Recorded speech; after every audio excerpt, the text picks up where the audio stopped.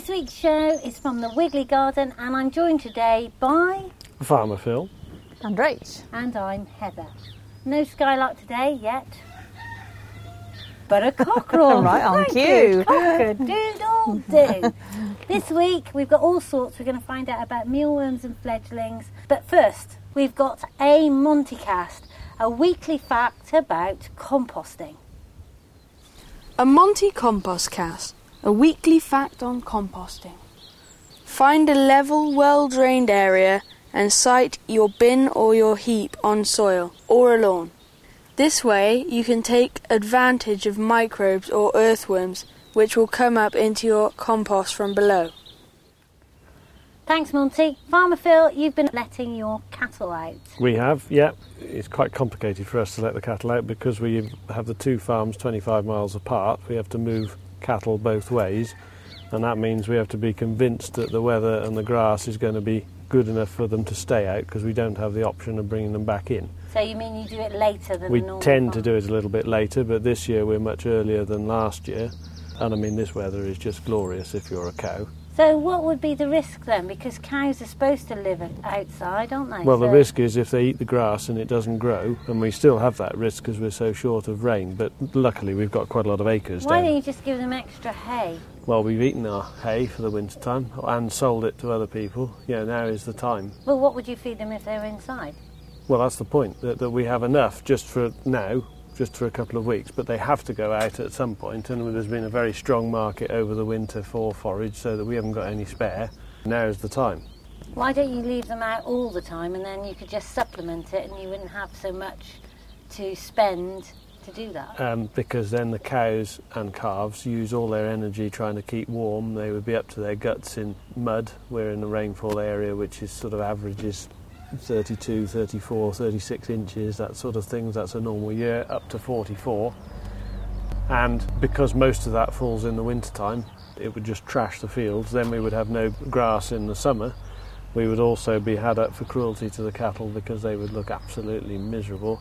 And of course, trying to carve cattle outside is difficult because you can't keep up with them, and you're carving little small calves into inclement weather. They'll get cold. So it's much safer to bring them in for the winter time in deep littered straw yards, carve the majority of them, get mother and calf settled and going on well, and then you can turn the pair of them out onto grass for the summer. I see. So these cows have gone in and out for many years on the whole because they're sort of older and they're experienced. Yeah.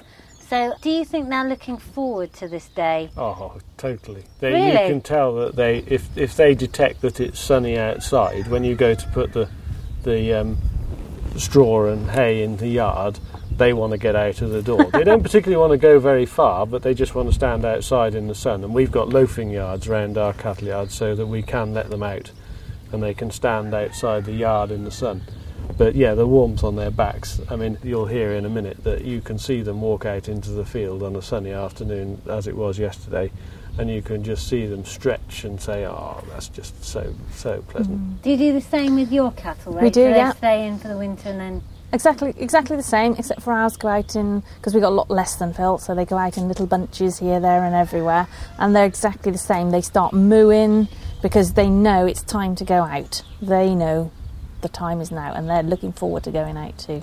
But, you know, there's a few late calvers, so they stay in until they've calved, and then they join the rest of the group later on. But basically, this is the first time that many of those calves will be had the sun on their back and the grass beneath their feet. So let's go and listen to Farmer Phil letting his cows out in the year 2011.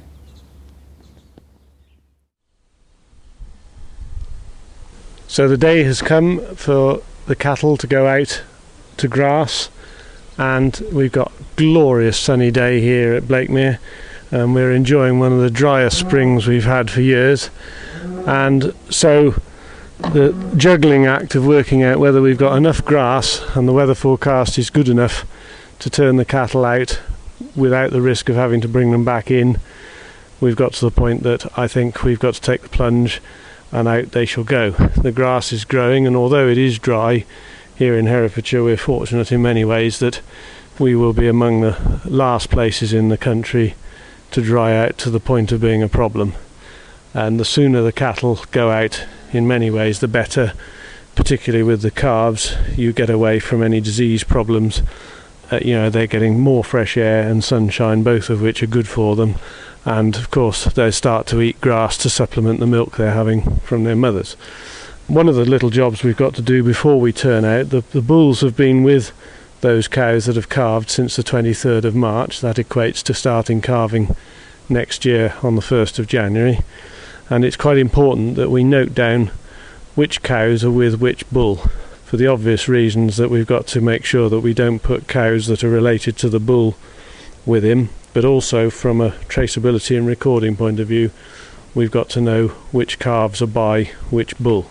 And so we'll jot down which cows are in which group. This year it'll be Penguin and Erastus, who take the larger groups over to Campston down near Abergavenny, and so they'll go and enjoy the view over the Skirrid down in Wales. And that's really the reason why we can't turn out very soon, because once we've taken the cattle down to the farm down there, it's very difficult to bring them back if the weather turns particularly vile. So we've got to try and make sure that they're ready to go out and the weather is going to be clement. Another little job we have to do, one of the things that happens when you feed cattle fresh grass, they can end up running short of magnesium, a trace element that they require.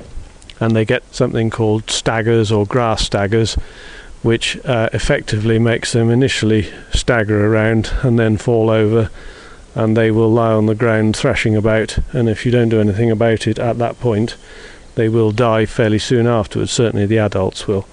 And so what we do is to meter magnesium salts into their water, so that as long as they drink water they will get the required magnesium, and that will keep them on the straight and narrow that way. Apart from that, they will require no hard food once we put them out to grass. The new grass will be more than sufficient for them. So we'll go and record who's with who and who's going where, and we will then await the lorry to load them up to take them down to Wales.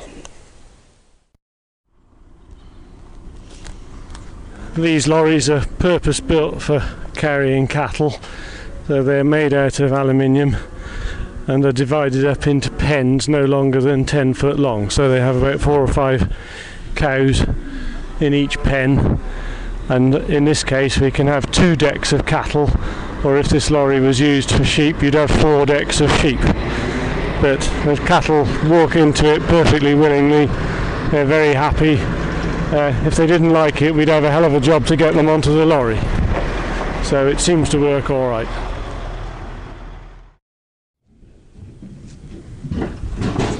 So here we are at Campston. The first load of cattle have just arrived, and you can hear them coming off the lorry now. The calves are upstairs in the lorry, double-decker, and they're just looking at their first sight of grass for this year. We might have a little bit of difficulty persuading the calves to come off the lorry because it's a new experience for them and they don't like coming downhill off the ramp. But their mothers have already decided that the grass is greener and they're off across the field at a brisk trot. So we'll try and push the calves off now and see how we get on.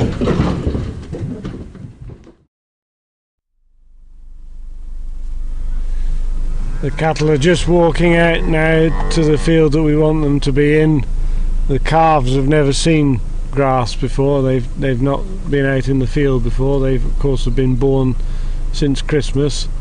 Some of the older cows, they've seen it all before. Some of the younger ones are skipping about, running around. Erastus, who's only young himself, it's the first time he's been turned out with a larger bunch of cows, so he's quite excited and rounding them up and pushing them this way and that. And I'm looking out across towards the Black Mountains. The sun is hot on their backs and it's just perfect. There's a fresh bite of grass for them, and some of them looking a little bit sort of weary from the winter inside, but they'll soon perk up with a bit of sun on their backs. And it's one of those sights that really is a highlight of the year, is to see the cattle go out for the first time in the spring.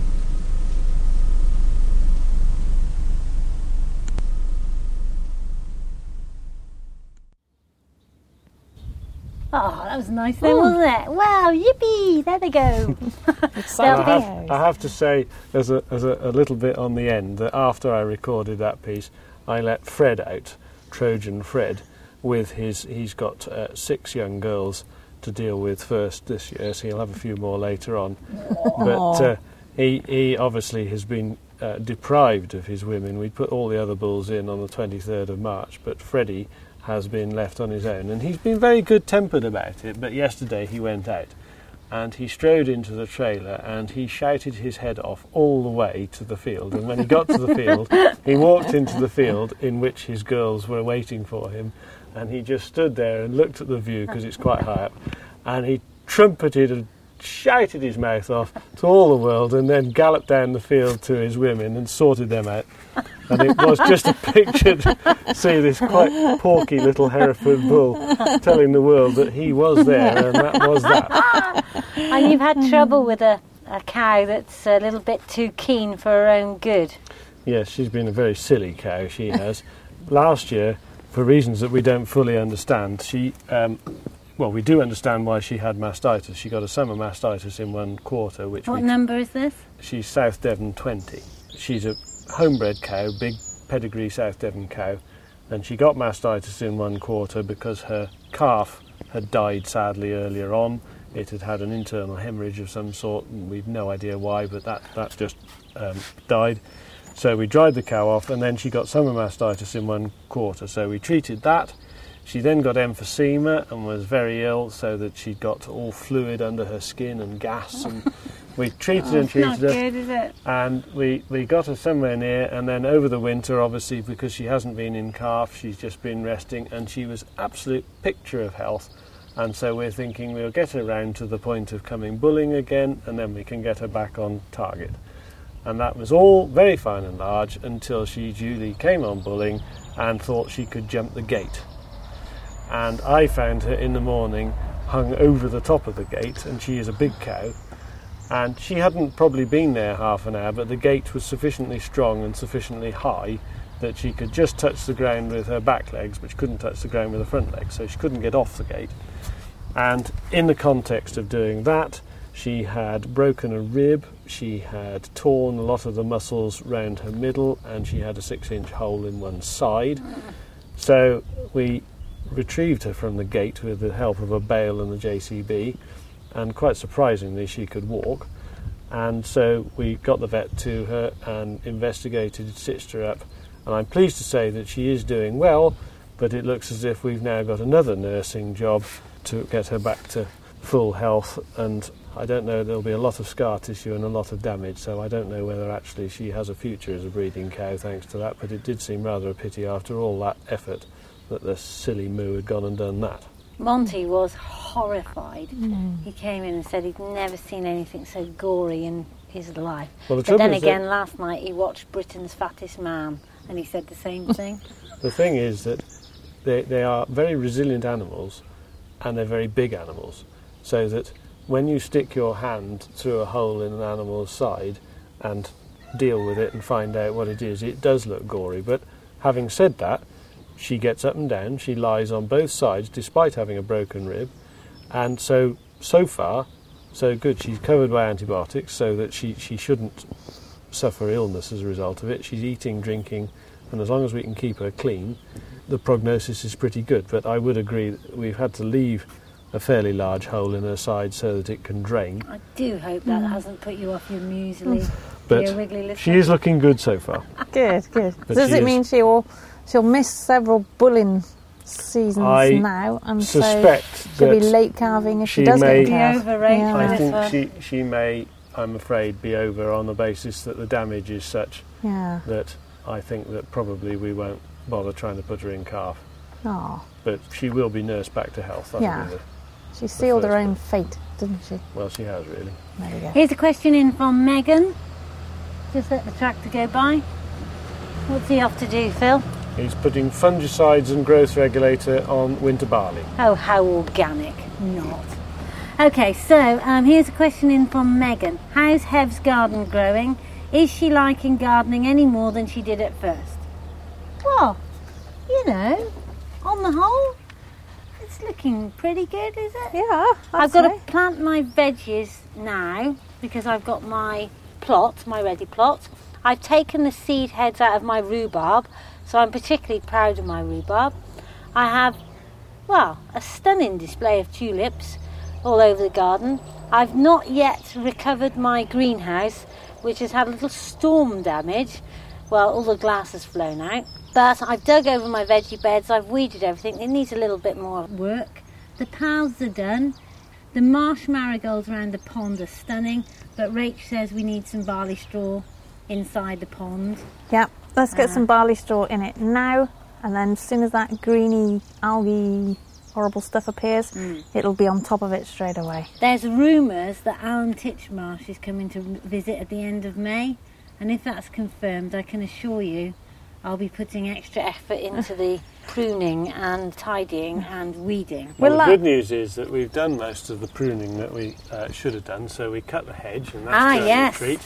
And cut the hedge when, Phil? We cut the hedge in the winter time. Yeah, and the RSPB have a warning everyone at this time, please don't prune, don't cut your hedge or your bushes, because there might be nests inside there and birds could be scared or injured and they might abandon their eggs or chicks. And Rach, there's lots of mealworms going out at the moment, isn't there? Loads of mealworms going out at the moment. I was talking to a customer yesterday or the day before, a lady down in London ordering mealworms. She's got a robin already that's coming to the feeder and taking beakfuls back to the nest. Yeah. And she can't keep up with demand, so something's happened in that nest. Because as you probably know, usually they eat them while they are there on the actual dish. But if they're stuffing their beaks full of mealworms, you can almost be sure that they're going to feed their young.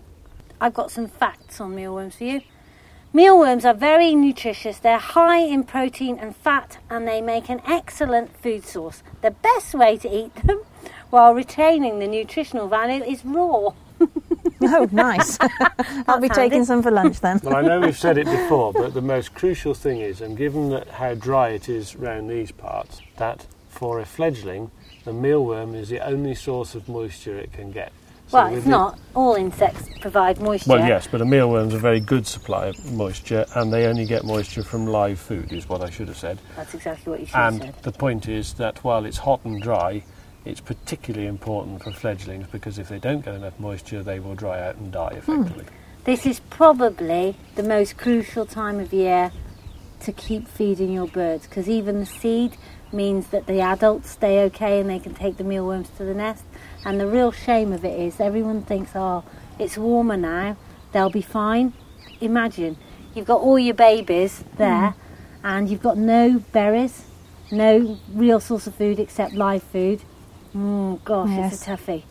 Real toughie. So if you have been feeding in the winter, keep feeding now, even if you stop in the height of summer, because this is a real crucial time for them.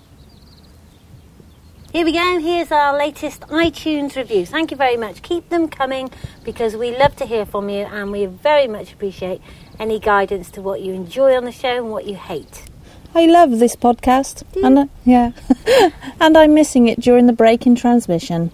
It's quirky, informative, fascinating and warm-hearted. Wiggly's products are excellent too. Between these and the podcasts, I have become more interested in and in tune with our city garden, and also more popular with the birds. Who is it from, Rach? It's from Timbo Haynes. Thank you, Timbo, very much. The life cycle of a mealworm undergoes a 4-stage metamorphosis. The first stage is the egg, then the larvae, followed by the pupae, and finally the adult.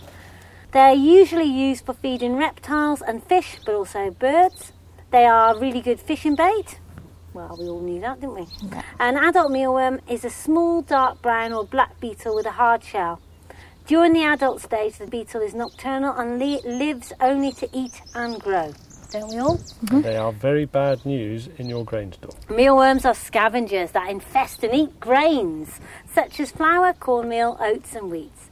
That is why they are called mealworms and classified as a pest. Oh, that's a bit harsh, isn't it? That's very harsh. There we are. They're very easy to come by, they're no trouble to propagate, and they have loads of uses.